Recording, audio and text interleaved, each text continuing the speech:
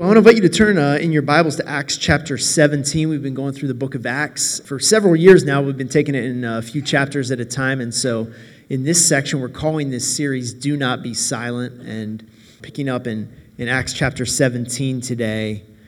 One of the things that, an idea behind Do Not Be Silent that we've been talking about is this idea that we measure our victories and our failures by our obedience, not by our day-to-day experience of success or failure. So when we end the day and lay our head down on the pillow and think, oh, was that a good day or not? It's not whether we received praise and accolades from people. It's not whether we left the day more prosperous than we entered into the day. It's not really any of those things. The question that we need to ask ourselves is, was I obedient to what God called me to do today? If He's placed a special calling on your life, if there's something that you know He's called you to do, did you fulfill that? If you don't have a very specific special calling, are you fulfilling the calling to obedience that He places on us in Scripture, that He lays out the kind of people that He wants us to become and how He wants us to depend on Jesus, His Son, to grow? And did we do that? That's the ultimate question at the end of the day. Did we do that? And so we're coming to a really interesting point in this account of Paul's travels, because for the past several weeks, we've been looking at Paul's missionary journey that took him into Philippi, and we were looking at the things that led him there and then what he experienced there. And ultimately, he experienced some good things there, but it ended up with him getting beaten severely and thrown into prison. And then God broke him out of jail, and he was able to witness to the Philippian jailer. The jailer became a follower of Jesus along with his family, but at the end, in the morning, when the magistrates came from the city, they apologized because they didn't realize he was a Roman citizen and they had beaten him, and they knew that they were kind of in trouble for that. But they still said, hey, will you please just leave the city, right? And so as they're leaving the city, they're going forward, and you have to wonder, what was on their mind? They had to think like, okay, when we get to this next city, are we going to do the same thing? Because if I know it's going to lead to the same result, do I really want to do that again, right? It's like picking a fight with the bully at school, and you just get totally beat up, and you go back the next day and you're like, man, do I want to pick a fight with him again? Because I know where this is going to go. And so let's see how they approached it as they moved forward. So we're picking up in Acts chapter 17, verse 1. We're going to read the whole passage, and then we're going to go back and unpack some of it. So beginning in verse 1, it says this: Now when they had passed through Amphipolis and Apollonia, they came to Thessalonica, where there was a synagogue of the Jews. Now, each one of those cities would have been about a day's journey walking, and they were pretty rugged back then. So a day's walking for me would be from like here to Nebraska. But for the other people, back in this day, they could knock out close to 30 miles in a day. So they walked two journeys. They journeyed a day to Amphipolis, but they kept going, and then they went to Apollonia, and they kept going, and they got to Thessalonica, and it says there was a synagogue of the Jews there. And that might have been why they were aiming to go there, because they wanted to go to a city that had a synagogue in it. So Paul went in, and as was his custom, and on 3 Sabbath days he reasoned with them from the Scriptures, explaining and proving that it was necessary for the Christ to suffer and to rise from the dead, and saying, This Jesus whom I proclaim to you is the Christ. And some were persuaded and joined Paul and Silas, as did a great many of the devout Greeks and not a few of the leading women. But the Jews were jealous, and taking some wicked men of the rabble, they formed a mob, set the city in an uproar, and attacked the house of Jason. Jason was the one who was hosting them while they were in this city. And so they attacked his house, seeking to bring them out to the crowd. And when they could not find them, they dragged Jason and some of the brothers before the city authorities, shouting, These men who have turned the world upside down have come here also. And Jason has received them, and they are all acting against the decrees of Caesar, saying that there is another king, Jesus. And the people and the city authorities were disturbed when they heard these things, and when they had taken money as security from Jason and the rest, they let them go. So they get to Thessalonica. They didn't get beat this time, mostly probably because they weren't in the house when they went to collect them. Either they knew that something was coming, or by God's provision, they just weren't there when the angry mob came looking for them. But once again, we've got an angry mob that is seeking to throw them out of the city. But we also have those who are coming to faith and coming to believe. And so they leave Thessalonica, and let's see what happens. Let's pick up in verse 10. We're going to continue through, and then we'll go back and grab some of this stuff. But it says, The brothers immediately sent Paul and Silas away by night to Berea. And when they arrived, they went into the Jewish synagogue. Now these Jews were more noble than those in Thessalonica. They received the word with all eagerness, examining the scriptures daily to see if the things were so. Many of them therefore believed, and not a few Greek women of high standing as well as men.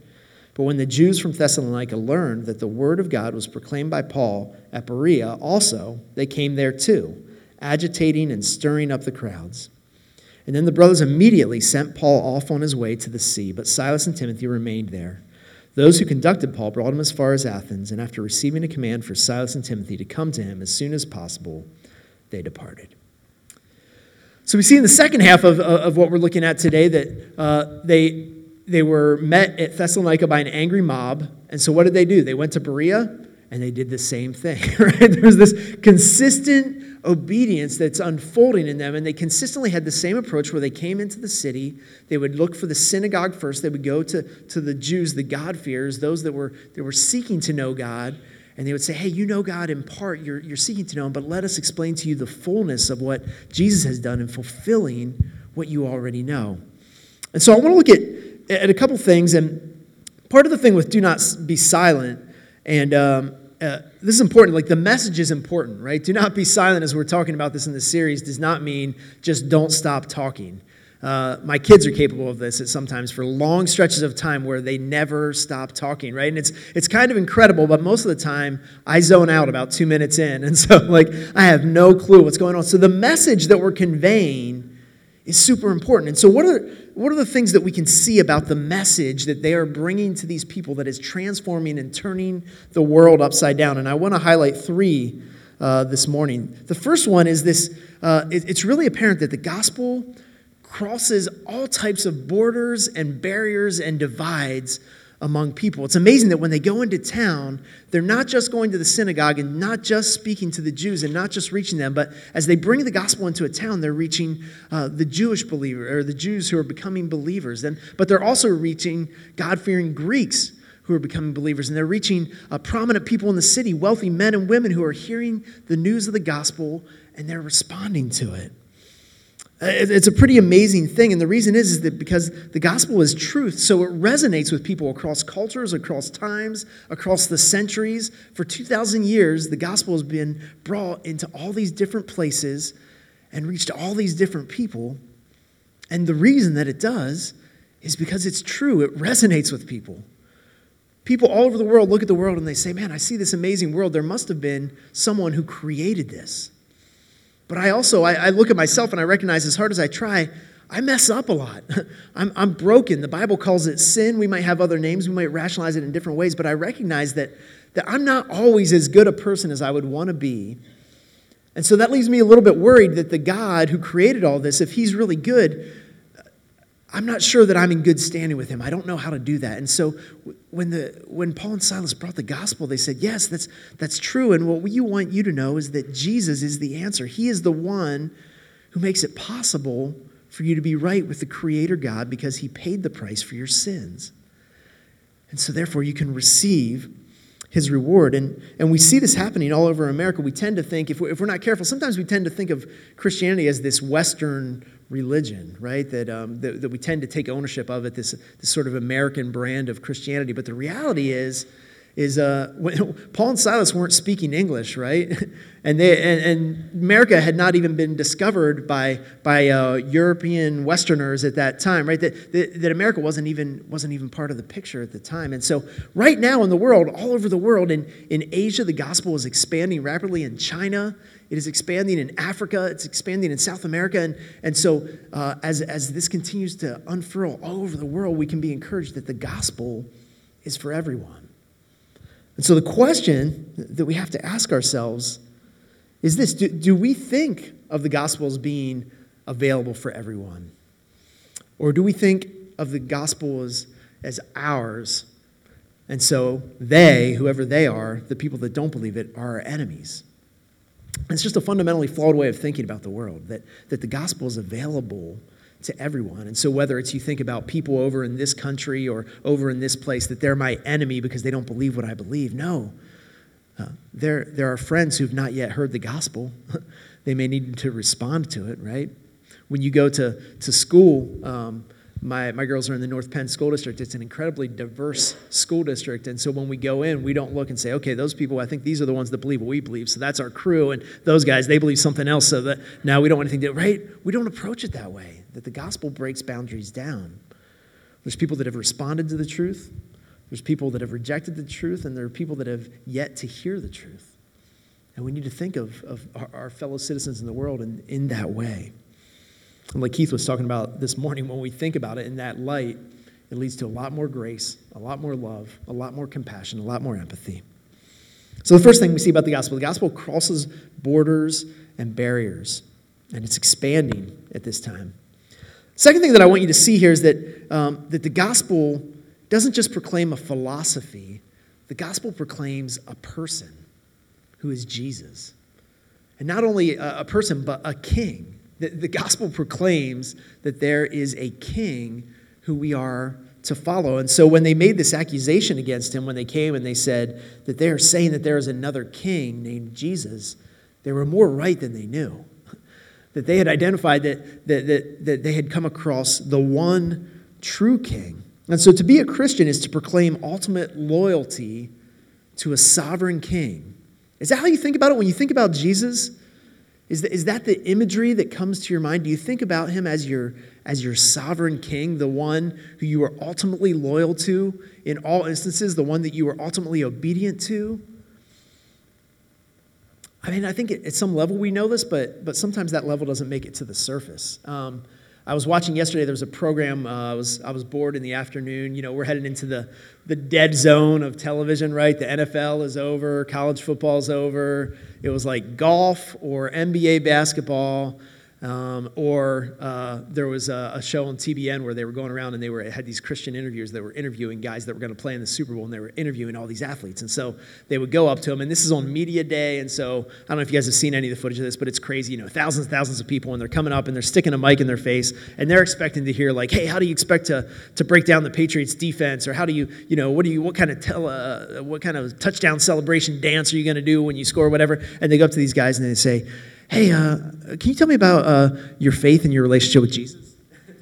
And I think, you know, all the ones they showed had pretty good responses. So I think maybe they read their bios and saw the guys that were professing a faith, or they looked for the guys that were wearing the cross necklaces or whatever. But there was a recurring pattern, and they did this with a bunch of guys I'd never heard of, like the long snapper from the Falcons, you know, people that we don't know their names, right?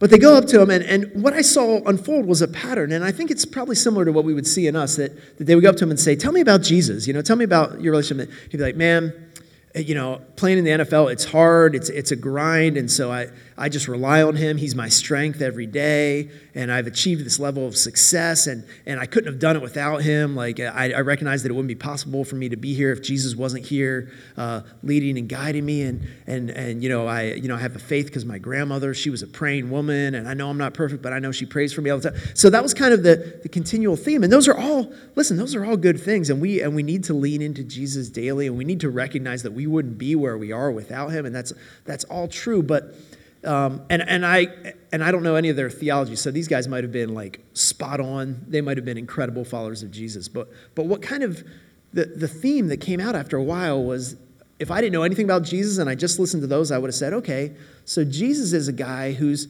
kind of like a support structure. He's there to help us out. He's there if I want to get from somewhere to somewhere else. He's going to be the guy that's going to help me get there. If I'm feeling a little bit weak, he's going to make me feel a little bit stronger. He sounds like he's a great way to give me the life that I really want.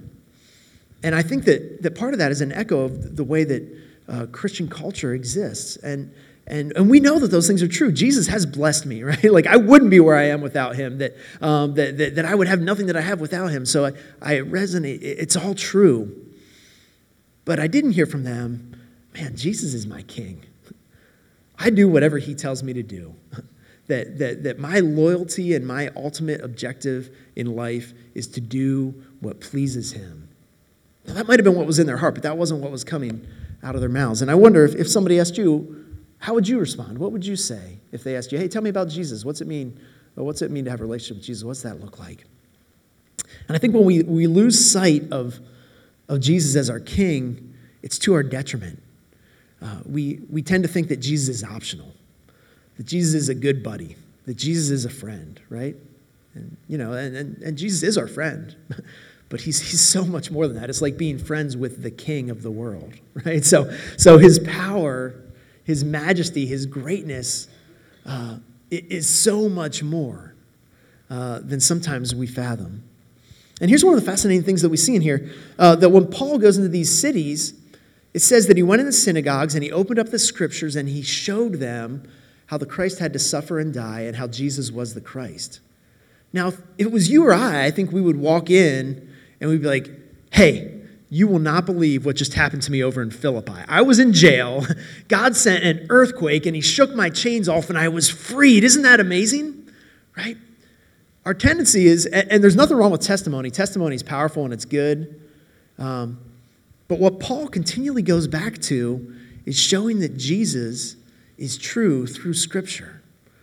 And so I think for us as Christians that there's something to learn in that. We want to share our story. We want to share what Jesus has done for us. We want to share how he's helped us and blessed us in our life. But we always want to take people to Scripture. Because ultimately, if I tell a really great story about Jesus and how he helped me, and people might be like, wow, that sounds really amazing. And then they might go down the street and they might tell this guy, man, you will not believe how Buddha helped me and how Buddha elevated me, right? And so really it's just one person's story against another person's story at that point. Hey, I started eating raw foods and that really helped me, right? Or I started renting a library book every week. You know what I mean? There's a million different philosophies and ways of life that could be beneficial to us. But following Jesus is not just a philosophy. Following Jesus is entering into the kingdom of a king and saying, I now serve a king. And whatever he commands and decrees is what I will do. It's what I will follow. Jesus is our Lord and our Savior. We don't get to choose one that we like, right?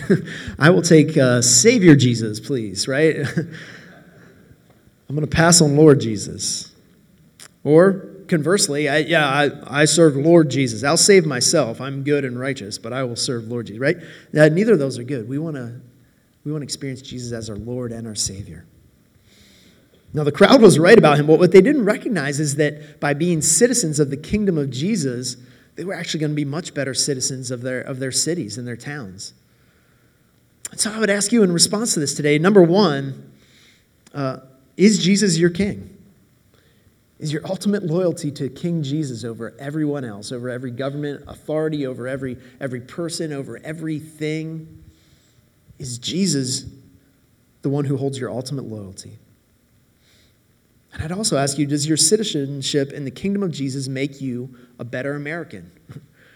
a better resident of Hatboro or Horsham or Warrington, or a better teacher or a better bus driver or a better way? Does following Jesus actually make you a better citizen of this world? Because it should.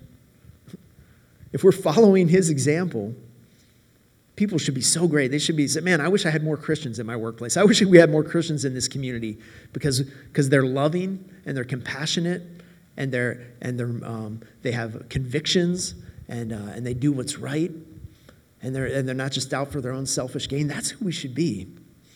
And if we're truly living under King Jesus, that's who we are. Is your identity as a servant of the King your primary identity over your family, your career, your political stance, your public persona, your reputation in the community? Does your allegiance to Jesus trump all of those things? The third thing, so we see that the gospel breaks down all kinds of barriers. The gospel proclaims a person, the King, Jesus. And the third thing that I want to look at today is that the gospel has Scripture as its foundation, and it welcomes examination.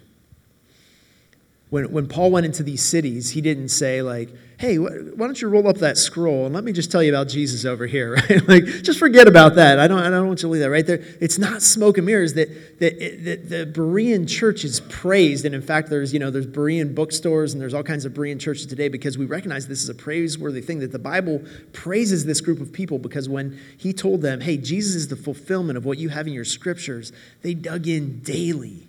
It says they were daily examining the scriptures, looking to see if what he said was true. And what was the result of that? It says that they looked daily to see if these things were true, And many of them therefore believed. Verse 12, because they examined the scriptures, because they dug in, because they said, hey, are these claims real? As they dug in, it was cemented into their hearts and they said, yeah, this is real. Now, isn't this encouraging in an age of fake news and things on Facebook, where anything you ever see on Facebook, you have to be like, wait a minute, is that real? Like, I gotta go to Snopes, I gotta check it out. Like, I don't know that I can trust that this is a real news story, or this is a real fact, or did this really happen, or is it superimposed? I don't know if you guys saw the Winona Ryder reaction thing with the SAG Awards this week, where she was like making all these crazy faces, and then they started superimposing her into all these other videos. And technology is so good nowadays that you're like, wait, she was at the Trump inauguration, and she was at the signing of the Declaration of Independence. Like, she's like, everywhere, right? We can't trust sometimes the information that's coming at us, and so we have to examine it. And a lot of times those things, when you examine it, you find out that they're not true. But when you examine Jesus, when you take him to the scriptures and you look at it, you say, wow, this is even more amazing than I realized. That the gospel it invites examination. And, I've shared this before that my wife Trina, she went to a Christian school, and sadly, a lot of her classmates have walked away from the faith. And their continual criticism on Facebook is like, oh, you're just believing what your parents told you. You just believe what your parents you're not thinking for yourself. That's why you still are a Christian. If you really thought, you wouldn't be a Christian anymore. And the sad thing is that there's an element that they're onto something there, in that one of the big challenges that we have today is that there are a lot of people that are just kind of riding on the wave of a cultural Christianity where they don't know the Bible. They haven't examined the claims of Jesus for themselves, and so they don't have this deep knowledge and security in their relationship with Jesus. It's kind of more of like a faith of like, man, I don't know, this is just what I've always believed, and I'm kind of hoping it's true, and I hope nobody asks me any hard questions because I don't really know the answers to any of those, and I'm just kind of crossing my fingers, right? That's not what the Bible's encouraging us to in this passage. The Bible is saying, examine, know, grow in your knowledge so that you have a reason, be prepared in and out of season to give a reason for the hope that resides in you, right? That we're called to know what we believe. And that's why we encourage you so much here at Riverside. We want you to get involved in small groups and discipleship groups. And Sunday morning is great to examine the scriptures, but we want it to go far beyond that. There's great preachers online. Like, go listen to sermons. Sometimes people will say, man, I try and read the Bible, but I don't know, it's just hard and I don't get things out of it. And you should keep reading the Bible. Don't stop reading the Bible. But there's great, read C.S. Lewis and let him help you to understand it. Read Tim Keller, read the A.W. Tozer. I've got a list of, I've got a wall full of books here. I'd be happy to give you a book to help you to understand the Bible more. And this incredible thing happens where as you get to understand more, then you go back and reread things you read in the Bible and you're like, oh, wow, that makes total sense now. Now I get it. So what was the message that he was proclaiming? He was saying, specifically in these cases, that the Christ must suffer and raised from the dead. And at the same time, he was simultaneously saying, and this is what Jesus did. Here's what Scripture said must happen, and here's what Jesus did. And I want to just for a few moments here, I want to invite you to do a little biblical examination with me. And so, first, I want to invite you to turn to Psalm 22 in your Bible. It's not going to be up on the screen, but there are Bibles on the edges here if you want a Bible. You guys are familiar with Psalm 23. It's like the most famous psalm, right? The Lord is my shepherd, I shall not want. But the psalm right before that, Psalm 22, is an incredible prophetic psalm that talks about Jesus. And it begins, it says, my God, why have you forsaken me? Now, does that sound familiar? You heard that, right? So Jesus says this on the cross, partly as fulfillment of prophecy, partly, I think, because he wanted those that were standing around there to see what was happening to him and be like, oh my goodness, this is exactly what Psalm 22 said 1,000 years ago when it was written, right? My God, why have you forsaken me? Why are you so far from saving me from the words of my groaning? Oh my God, I cry to you by day, but you do not answer, and by night I do not find rest. Yet you are holy, enthroned in the praises of Israel, and you, our fathers, trusted. They trusted and you delivered them. To you they cried and were rescued. In you they trusted and were not put to shame. But I am a worm and not a man, scorned by mankind and despised by the people. All who see me mock me. They make mouths at me. They wag their heads. He trusts in the Lord. Let him deliver him. Let him rescue him, for he delights in him. Yet you are he who took me from the womb. You made me trust you at my mother's breast. On you I was cast from my birth, and from my mother's womb you have been my God. Be not far from me, for trouble is near, and there is none to help. Many bulls encompass me, strong bulls of Bashan surround me. They open wide their mouths at me like a ravening and roaring lion. I am poured out like water, and all my bones are out of joint. My heart is like wax, it is melted within my breast. My strength is dried up like a potsherd. My tongue sticks to my jaws. You lay me in the dust of death. For dogs encompass me, a company of evildoers encircles me. They have pierced my hands and my feet. I can count all my bones. They stare and they gloat over me. They divide my garments among them, and for my clothing they cast lots. Now, can you imagine Paul pulling this out and saying, hey, look at this psalm, and now let me explain to you exactly what happened to Jesus on the day he was crucified. And he wanted them to see Jesus is the one that the prophets foretold. And it was necessary, as this psalm shows, it was necessary that the Messiah would suffer. Some rejected Jesus because they're like, well, if he was truly the Messiah, he wouldn't have died. He wouldn't have suffered. He wouldn't have been hung on a cross like a common criminal. But Paul showed them, and there's so many other places, Isaiah 53, and we could go on and take you to places in the Bible where, if you have it, write a note of that. Take a look at that this week. Read through Isaiah 53 and see how it points so clearly to who Jesus is.